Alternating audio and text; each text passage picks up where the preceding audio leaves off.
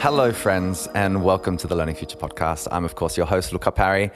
It's great to be back with you all, and thank you for joining for what's going to be a really interesting series of conversations with pretty amazing human beings, many of whom are associated in education and work out of the Stanford d.school. Today, we are talking with two wonderful educators.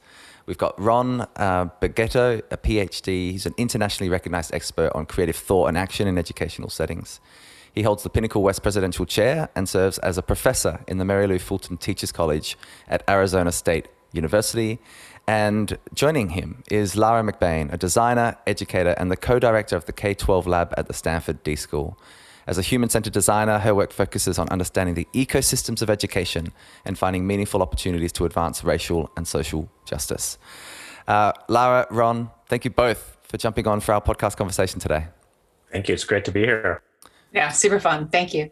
So you've both completed this book recently, My Favorite Failure, which I'm sure you're going to weave through insights from, because we all have a really interesting relationship with failure, of course, and its orientation towards learning and success and performance. So to help get us there, start us with answering this first question, which is, what is something you are learning right now? Something that's kind of coming into your consciousness that you think is really interesting and meaningful? I can start. Go for it, Ron. So I've been diving into this idea of uncertainty by design. So in other words, oftentimes, I think particularly in educational settings, but also just in life, we try to plan everything down to the last moment. Parents plan, structured play activities with their youngsters and even vacations. And certainly educators design lessons and plan them down to sometimes the last moment. And what I realize is when we do that, we really seal off opportunities for, I think, productive uncertainties to emerge, openings that could be very creative and generative. And so I've been over the several years thinking about, what if we started pruning away some of these over-planned experiences? Could that lead to more generative, surprising, and even beautiful learning experiences? And can we take that beautiful risk of stepping into that uncertainty? So I've been really diving deep into how do we plan, how do we structure, and how can we learn from pruning practices? How can we remove some of these over-structured experiences, and what would that mean for learning and life? Oh, that's so good, Ron. What a great position to start us at. The idea that we over-engineer so often, and we maybe think too much like engineers as opposed to gardeners, to allow the emergence, to put the conditions there and see what happens in education and in life. Lara, what about you? I mean, I think that's connected a lot to Ron, 100%. I love that concept of like what's unexpected or surprising, which is actually a theme that came from our book, is like learning should be surprising actually and unexpected. True learning is that way. I think the piece when I think about what I'm really learning about, as a designer, as a leader, and I think this goes into education is how do we remove and keep in mind, I would say, some of the fundamental reminders that like young people and the people that we're serving, whether you're a principal or a school leader or any other leadership role, is that like people are just complex, loving souls. And putting that at the forefront, I think, is one of the things that we do as educators, is that we think about this idea that I have to do this thing, this activity, this idea, this thing I'm doing, whether it's a lesson plan or whatnot. And I think there's this like piece that I'm continuing to always be reminded and graciously invited back into, I guess, that, people are people and they're really soulful human beings that are complex. And my attempts to try to serve them are only as good as like my understanding of them. And so for me, what I'm invited to learn into is the complexity and the nuance of like how people are feeling about different moments, about what they're learning, about their lives, where they want to go. I think that young people and anyone is more complex than the jobs that they're asked to do. And how do we keep that full spectrum alive when we're designing and working with people? I love that, Lara, this idea of the full spectrum, like the range that so often, I think it speaks to your point as well, Ron, about, being uncertain enables, if we don't engineer something, it means we can hold space for the entire spectrum of who we are, and the complexity to emerge through that space, I think. Take us take us into kind of the big idea around this inquiry. You know, my favorite failure. I mean, a lot of people don't have a good relationship with failure. Even as educators, often we're like, oh, it's great. Like I'll allow my students to fail because that's the process of learning. But I feel deeply uncomfortable, you know, stepping into the unknown and into the uncertain because, you know, I have a clear role, etc.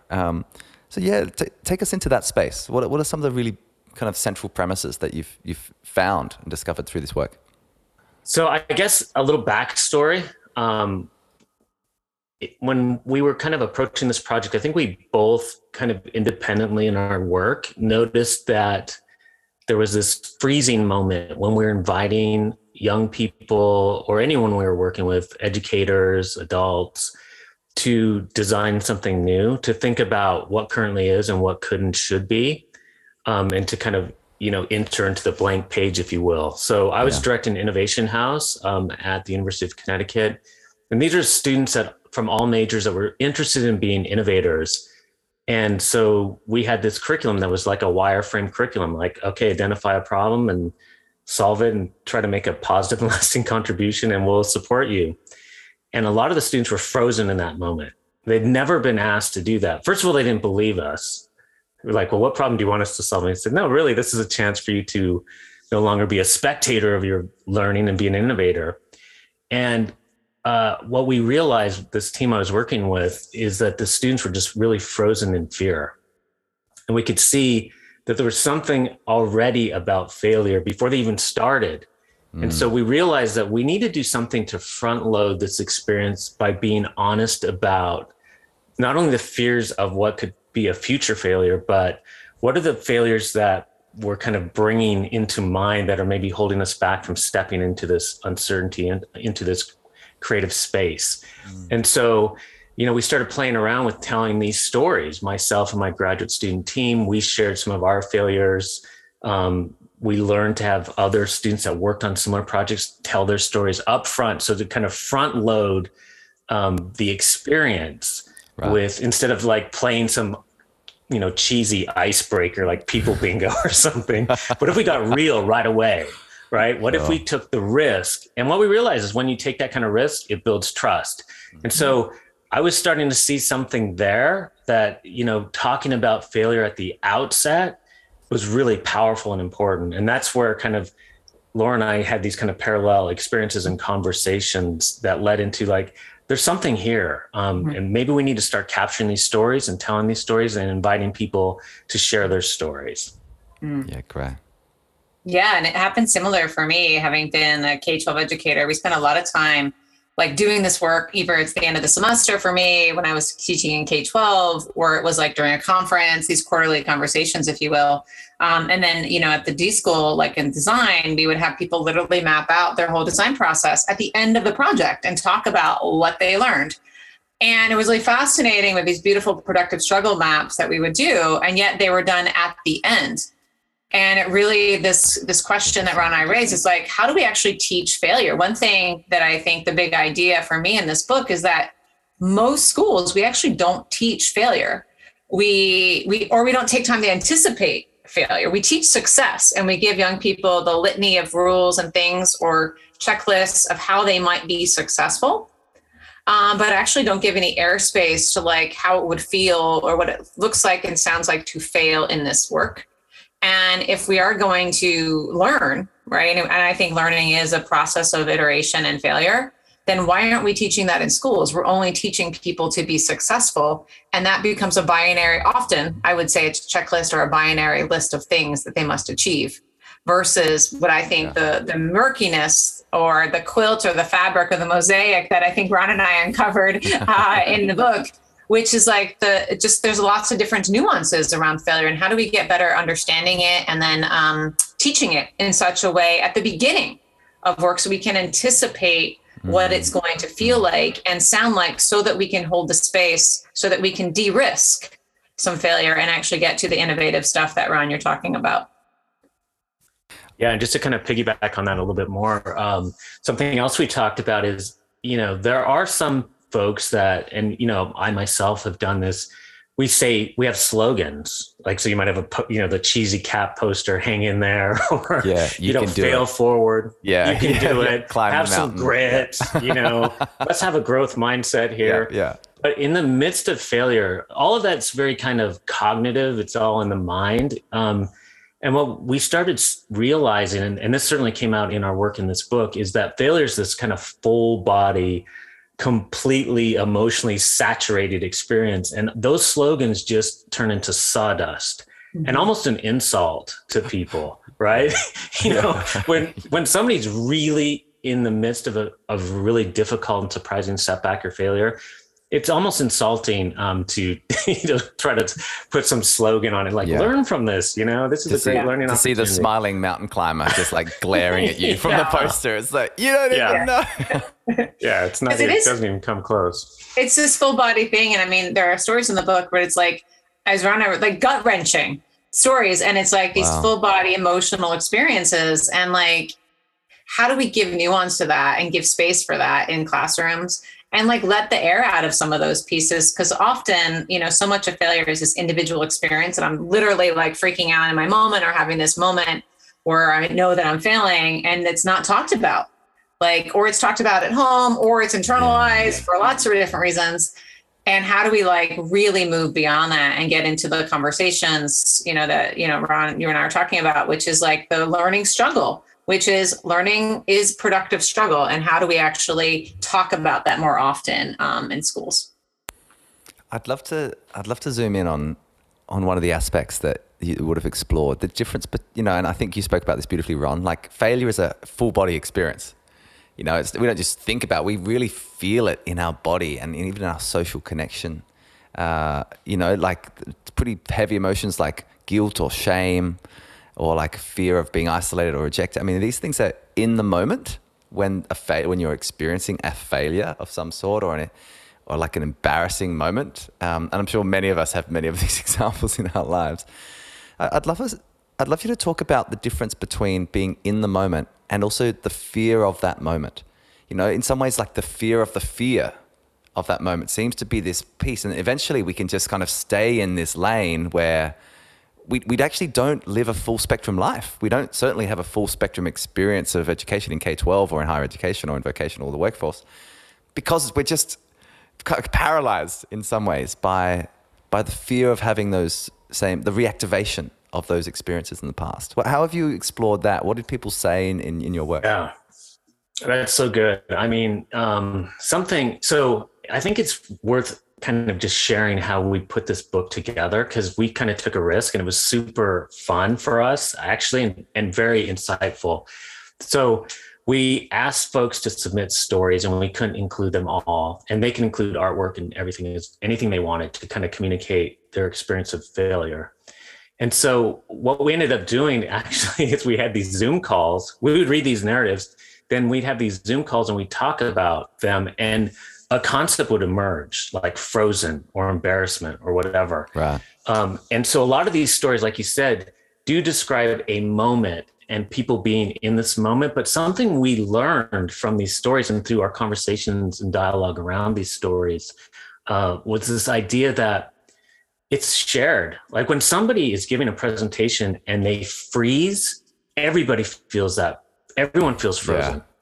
And there's this beautiful story in there in a moment where somebody who's telling a story of freezing in this kind of high stakes presentation, somebody in the audience, starts clapping and literally breaks the ice. Oh, wow. Takes the ice, melts the icicles.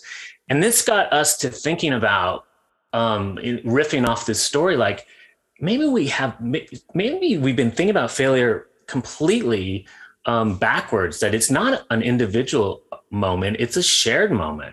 And if it's a shared moment, then we all have a responsibility when we are going into these kind of uncertain moments, and then in the moment to break the ice, to unfreeze the moment, to be there with them, to say, it's not just you with the spotlight on you, we're all in this together, right? And how can we step into that? And what is our responsibility to anticipate and act, prior to, during, and after? And can we build this kind of ethos and this culture in whatever space we're in to anticipate, and just let each other know we're there for you. this might be a disaster, but we're going to learn together from it. And we're going to share this moment together. It's a very different lens that I think we got through these narratives. But yeah, Laura. Well, I mean, and not surprising, Luca, we riff a lot, Ron and I, but like, I mean, one of the trends in the book is this concept, as you mentioned, of like fear of failure, if you will, is a phrase, right? And one of the things that I think you're de-risking failure is this question we rate, this facet, which is around disappointment.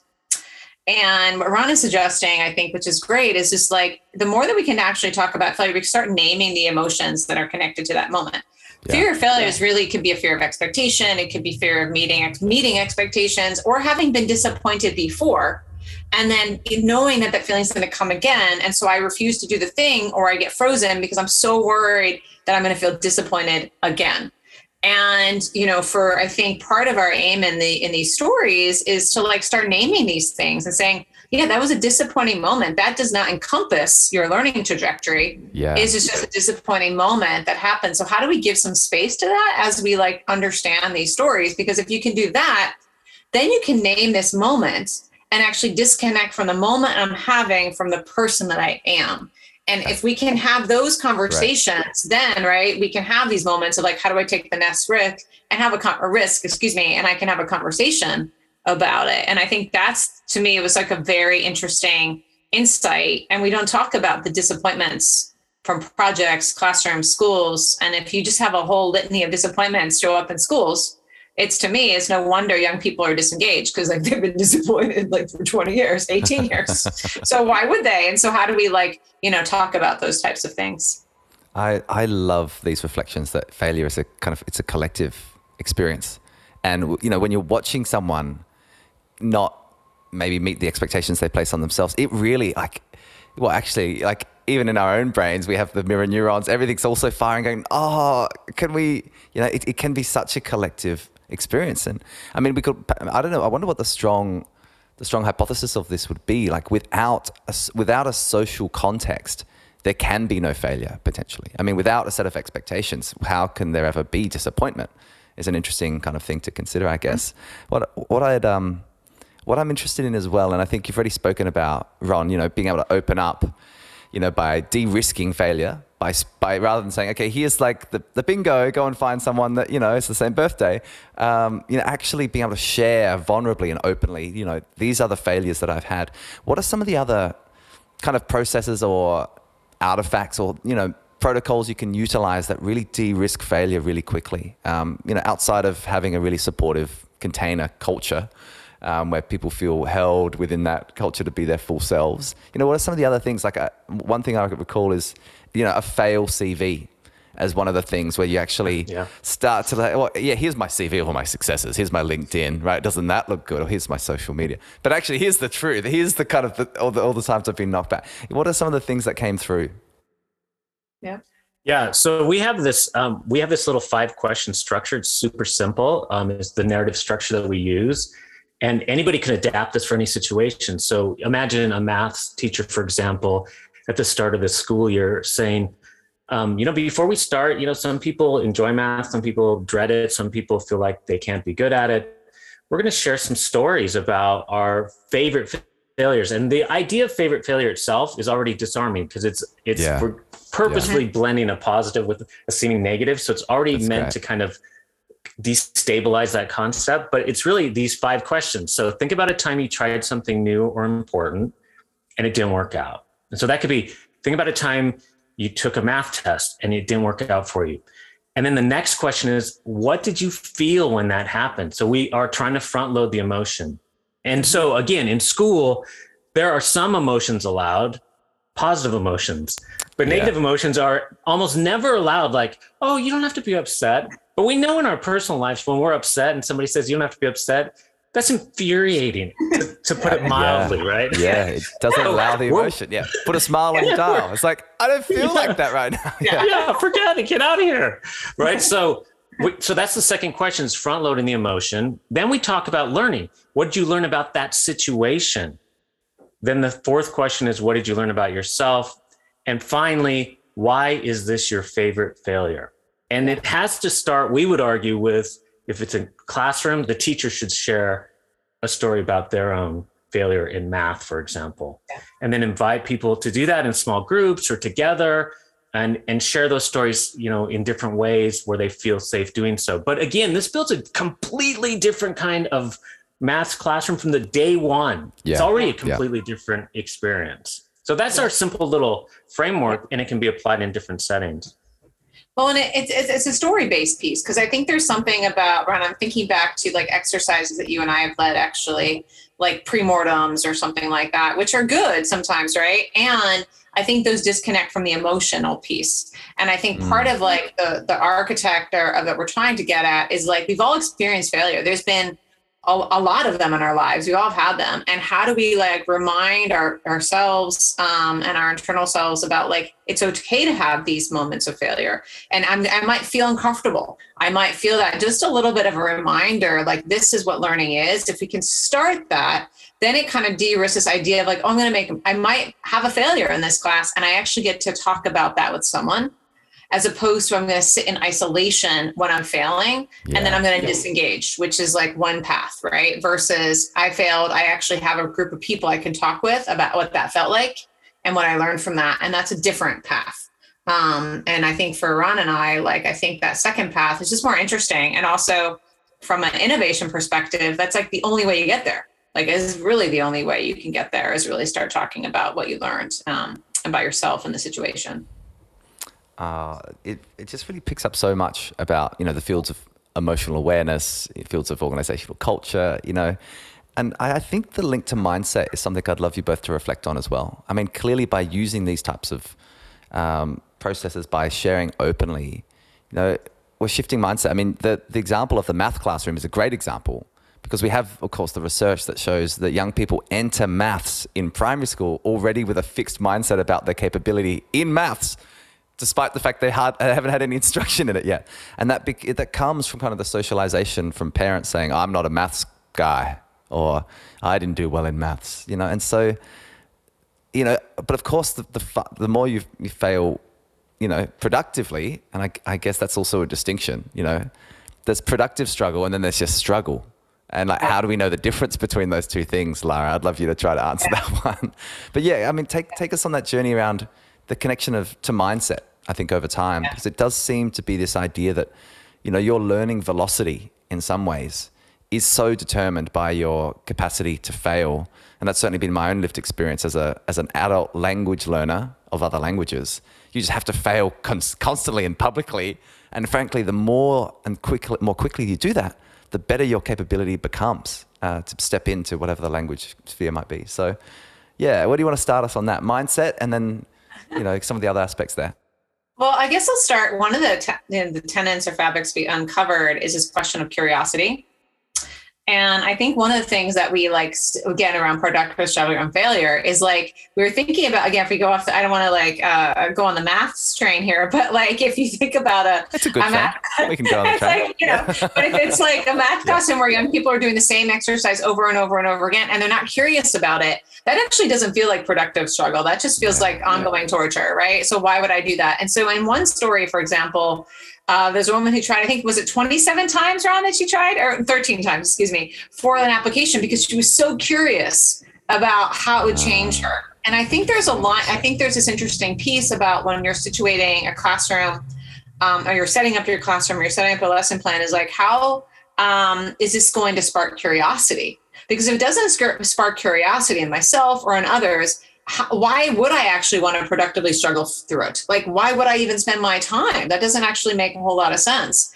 And so I think one of the things that we're learning around the disposition is to fail, we actually have to get curious about not only what we want to learn, but see the curiosity in our young people, and then create situations where we can get more curious and we actually can fail at those. Because I think one insight that we realize is that our curiosity is what drives us through those failure moments. And if that's not there, why would I do, if I'm not curious about it, it's really going to put a block hold. And so we can imagine a lot of classrooms, around the country and around the globe, where their curiosity is not part of it. It's just something you have to learn and you get through it. And then you wonder why students don't want to fail at it.